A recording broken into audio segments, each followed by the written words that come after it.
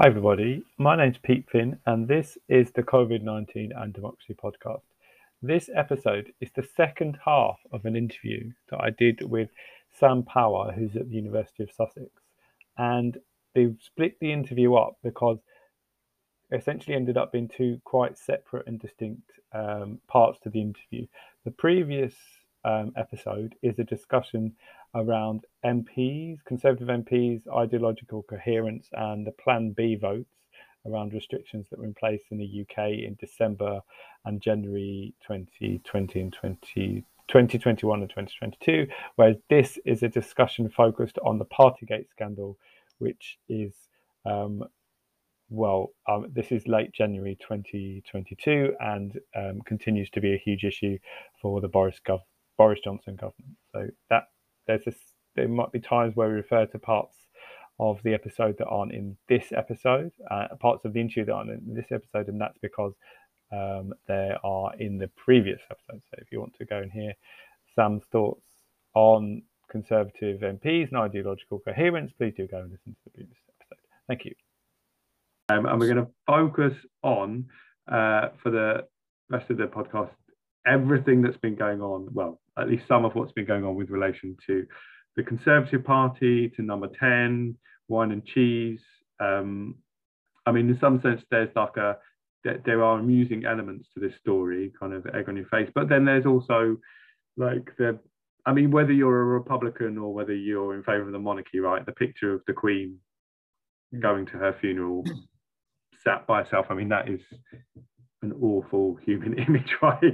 And it's probably one of the reasons why this story continues to run, right? So with all that in mind, how would you surmise what's been going on in the last, we're about 6-7 weeks, maybe 8 weeks into the story now? Yeah, so it's a story that's been ongoing and just isn't really going away, and I think for good reasons. I think your suggestion about the picture of the Queen is sort of just a visceral image of someone grieving on their own, and I think it also encompasses something that a lot of people were going through at the time, which was whether it was around, scores of people who had to watch funerals on Zoom or grieve alone throughout the COVID-19 pandemic, or just actually, we didn't just have to be grief around death. It was grief around what was going on, loneliness, all kinds of issues that people were having that they dealt with, and I think the reason why the issue about the parties that were going on in Downing Street, and I suppose it sounds like the surrounding area as well, is that it's a very visceral representation of unfairness, and there's a lot of things that we know and that we don't know about what the British public will accept and won't accept from their politicians and from people in public life. But one thing that we do know quite clearly is that the British public have an understanding of fairness, of the way in which politicians ought to function, and what's happened with the party stuff is that it's not hard, despite what Boris Johnson says. Actually, it's not a hard thing to grasp. These rules are not hard to understand. We all know what the rules were, and we all know the way in which we interacted with those rules. And indeed, we all know what sort of was and wasn't acceptable. So it's not just about stuff that was necessarily within the rules. We also know what the spirit of the rules were, which was that we limit contact with each other at all times. And that's going to be really, really hard, but it's going to be for the good of society. And from everything that we've seen, that's what the British public did. And the problem that the government have here is that whatever the rules are, they did not stick to the spirit of the rules. And that's almost as damaging to the British public, because when we have something that is almost, I was going to say universally, but agreed countrywide, which is that lockdowns are people are incredibly supportive of them, and even those that weren't, they knew the way in which they needed to function. When you see those at the very top not adhering to that, and by having parties which they might claim are work events, but even then, work events weren't really allowed. And even if they were, we know that you weren't really allowed to be doing that. And everybody does. It's a visceral betrayal, which sort of moves away from the kind of scandals that I would suggest you might be able to ride out as a government, because it's not complicated. It has nothing to do with sort of complex parliamentary rules, or it has nothing to do with, so I'm an expert in political financing, has nothing to do with, you often see people getting very exercised or very briefly angry about certain donations. We saw it during the Boris Johnson government about the curtains and the redecorations of Downing Street. Now, that's quite actually at heart a sort of complex issue of what is and isn't a donation in kind. So it's never going to bring down a government. But something that's visceral, which is almost a betrayal of trust, that's the kind of thing that the public almost immediately see as wrong, and then subsequently can be really fatal for in terms of the political life of the people that have seemed to have betrayed that trust. And that's why we're seeing it going on and on and on. That's why it's not going away. Is that it's a very visceral, easy to understand betrayal of trust and confidence, which is the one of the few things that the British public there's great agreement on.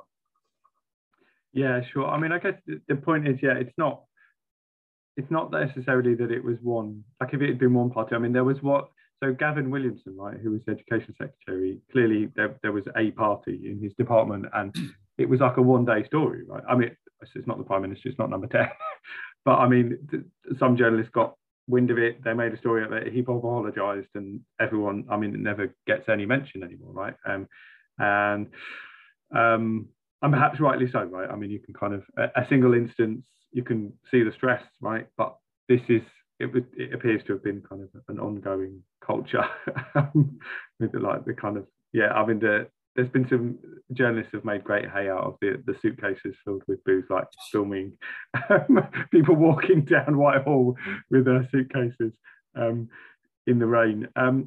So what kind of issues, so from your kind of intellectual standpoint, as someone who studies corruption, studies kind of related issues, what issues are raised here? Yeah, I think another useful analogy is alongside your sort of the Gavin Williamson party, which was brought out, is also so in the past week or so, there's been a focus in some areas, and some of the Conservative Party are trying to do this as well, focusing on this fear that Keir Starmer had on the campaign trail, and that's not, as far as I can see, not really gained much traction. And I think if you look at the rules, I wasn't aware of these rules, but there was rules around the local elections last year, which was that you were not really supposed to, you were campaigning, and then you weren't really supposed to have campaign meetings inside. So this was against the rules, if whatever Keir Starmer was doing. But the reason why it's not got traction is that's, for one, a somewhat complex rule, and for two, I think you can generally understand how that is a misunderstanding that might happen, and you might have a beer after a long day's campaign. Sure, and anyone who says that they followed every rule, could anyone honestly put their hand on their heart and say, like, you even inadvertently, right, everyone would have broken the rules? But you're right, that's not what's happened here, right? Like, yeah, exactly. So there's a number of issues at play. And again, it's not a partisan thing. It's just whoever is in government. I think the first issue is that this is, I suppose to use a slightly dramatic phrase, this goes right to the top, right? This is Downing Street. So number one is that it is a Downing Street issue. It is the heart of government. It is not the leader of the opposition. It is not the education secretary. With the greatest respect to Gavin Williamson, he's a very, you know, he's you know, an officer. He works in the office, an office of state, but he's not the prime minister. He doesn't live and work in number 10. So number one is that it goes right to the top. These are the rule makers. So it really hammers home any kind of assumption that the British public, or generally people, have of politicians being all in it for themselves, or a kind of us and them culture. It just brings that to the fore. One rule for them, another one for us. That's a common sort of truism that you might hear people say about the people in power. But it just almost hammers home people's worst impressions of what politicians are and what they do. It's in many ways the exact same reason why, for example, the expenses scandal took hold in the way that it did, because it was seen to confirm everybody's worst suspicions about politicians. Again, the expenses scandal was slightly different because it was the political class as a whole. This is very focused on the people in power, but that's almost worse. But it's certainly worse for a government because it's focused. The fire is focused entirely on them. So that's the main reason I would suspect why that's the main issue that it raises. It confirms people's worst suspicions about politicians and those in power. And the other issues I've suggested is it raises an issue of basic fairness, that there's almost no way in which you can defend what happened as someone that either lived and worked in number 10 or as Boris Johnson, as we've seen him trying to do, because it's just so unfair what happened, and there's no way to explain your way out of it, which means that every time you attempt to do it, you almost just dig that hole a little bit deeper for yourself. So you might say, I didn't know that these parties were going on. Well, they were going on in number 10. So that suggests that that you're either willfully blind to what's going on, you've created a culture in which people just misbehave with impunity, or you're not interested in what's going on in the place that you work, or indeed you're just very bad at your job. So if you say you didn't know it was happening, that's no defense. If you say, okay, we made a mistake, it shouldn't have happened, then you're admitting to breaking the rules. Or you might say the most recent, which was one of the more recent defenses, which was, we didn't quite understand that this would have been breaking the rules, or no one told me that this as a work event was against the rules. And when you're making those rules, that's not a very good defense either, because the one thing you've got to be is on top of these rules, which are quite restrictive and which lead to people like the Queen sitting on her own in a church grieving the loss of her husband. And then you've got the kind of the final argument, which no one has made yet, but perhaps people think about, which is, well, if you had so little respect for these rules, did you ever really believe in them in the first place? And this goes back to the us and them thing, which is, okay, you made the British public and us abide by certain quite restrictive regulations for what was the public good, or what we thought was the public good, but secretly, and it turns out not so secretly, you were having a bunch of parties because you didn't even believe in the regulations that you were making us abide by. All of those excuses that you can make the situation worse. And again, it goes back to slightly to the my issue of ideological coherence with the elections bill. I can't see, and again, I like to try and game these things out in my head. I can't see an excuse that the government can make that doesn't make the situation worse for them. So that's why it that's why that's the issues that it raises. The fairness issue means that the government has almost kind of, they've checkmated themselves. They've created a problem that they cannot escape from. Yeah, that's really well put. Actually, maybe that could be a episode 12. Well, funnily enough, someone did. So what's it called? Steve Barclay.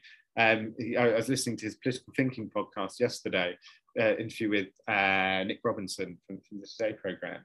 And he used the checkmate analogy. I thought, with the greatest respect, Steve Barclay, very badly, because he sort of suggested that Boris Johnson was in checkmate, but that he might be able to get out of it. And I couldn't quite understand how that works, because to me, you're either checkmated or you're not. Yeah, if you're checkmated, there's no way. If you're checkmate, you can't get out of it. But he seems to be saying there was still some wiggle room. But my position is, yeah, there's no way out of it. Yeah. And so I guess I've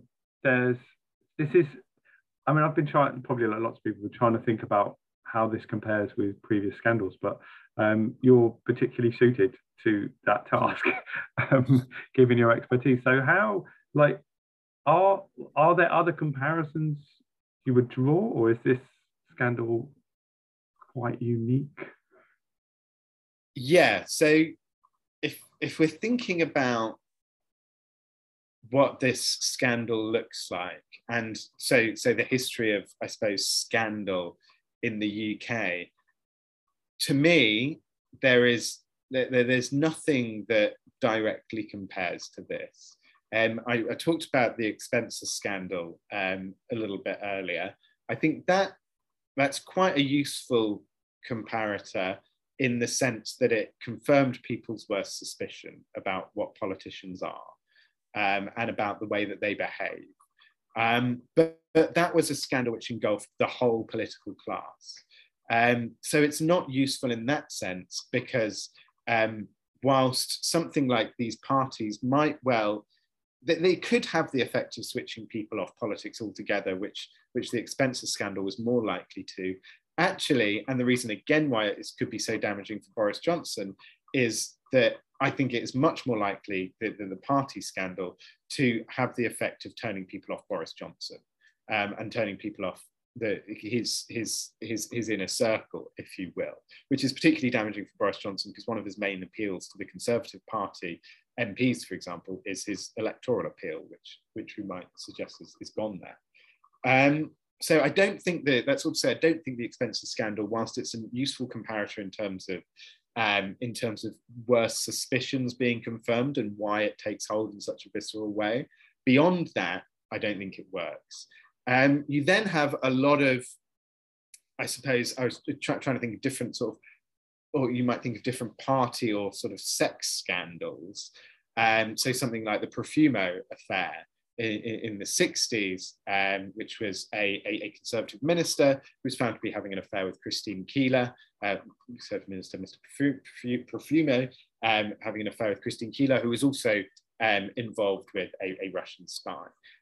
So this is, and there was also a high society angle. So this was a bit gossipy, which this Partygate scandal certainly is, but doesn't really go all the way to the top in the same way. So whilst it has the sort of gossipy element and the continue, so something which is actually continually interesting to people and simple to understand, sex, it doesn't necessarily go to the top in the same way. So what we have actually, I think, in Partygate is a unique scandal, because it mixes almost, it's sort of the perfect storm of something which will grab the public's imagination. It does what the Expenses scandal does, which confirms everybody's worst suspicion about politics. And it has the sort of almost the gossipy angle, which is, well, what was going on at these parties? They were going down with suitcases, and they were filling them up at the local co-op. They broke Boris Johnson's son's swing. All of this sort of stuff, which is sort of tabloid fodder as well, which immediately gets people involved.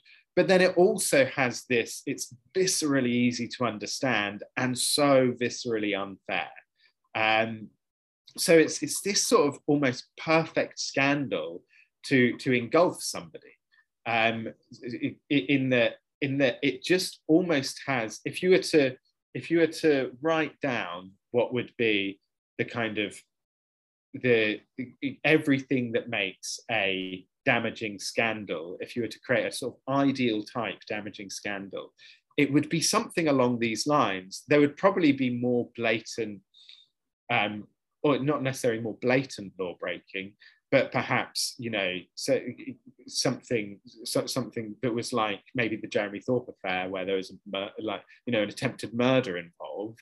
You know, if it turned out that, you know, there was lots of fights that happened in Downing Street, or I don't know. But actually, as far as without getting into sort of script writing territory, this is about as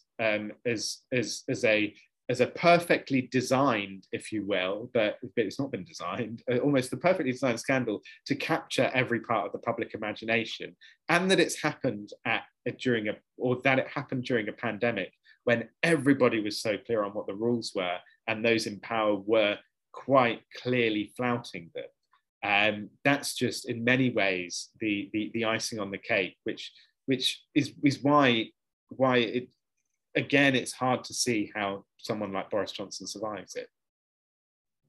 Okay, yeah, you can see the BBC scriptwriters, the Netflix scriptwriters, that everyone's going to have within a year like a 6-part serialization, right? Getting every newspaper or getting all that, yeah. Well, it's so there's that the show which was on over Christmas, but so the first one was about Jeremy Thorpe. And one over Christmas was about, gosh, I can't remember, but it's called A Very British Scandal, isn't it? And there's something quite British about it as well, because I suppose if you're thinking about scandals that go all the way to the top, then, you know, people are calling this Partygate. Something like Watergate is a reasonable analogy, just because it engulfed Richard Nixon in such a way. But actually, again, it was quite complex. Although at heart it was a break into the Democratic headquarters. So I suppose it's sort of a very British Watergate, if you will, if we can use a comparator, because it's about kind of bottles of wine and cans of lager from your local co-op and drinking them in the garden. It's not quite breaking a kid's swing. yeah, you're not quite going to get, you know, Frost Nixon out of it probably, or All the President's Men. But there is something about, you know, because it goes all the way to the top, and because it is a Boris Johnson problem and a number 10 problem. You've never really seen something like that before in terms of that kind of scandal. Yeah. Okay. All right, Sam. Thank you very much for coming on. It's been a pleasure having you on and talking to you again. And I mean, we'll see how the scandal evolves. Maybe we can have you on in the future to discuss it again. Yeah, absolutely. Always, you know, it is literally my job to study these things, but I'm always happy to talk about scandal. There's a reason why I do it. Yeah, brilliant.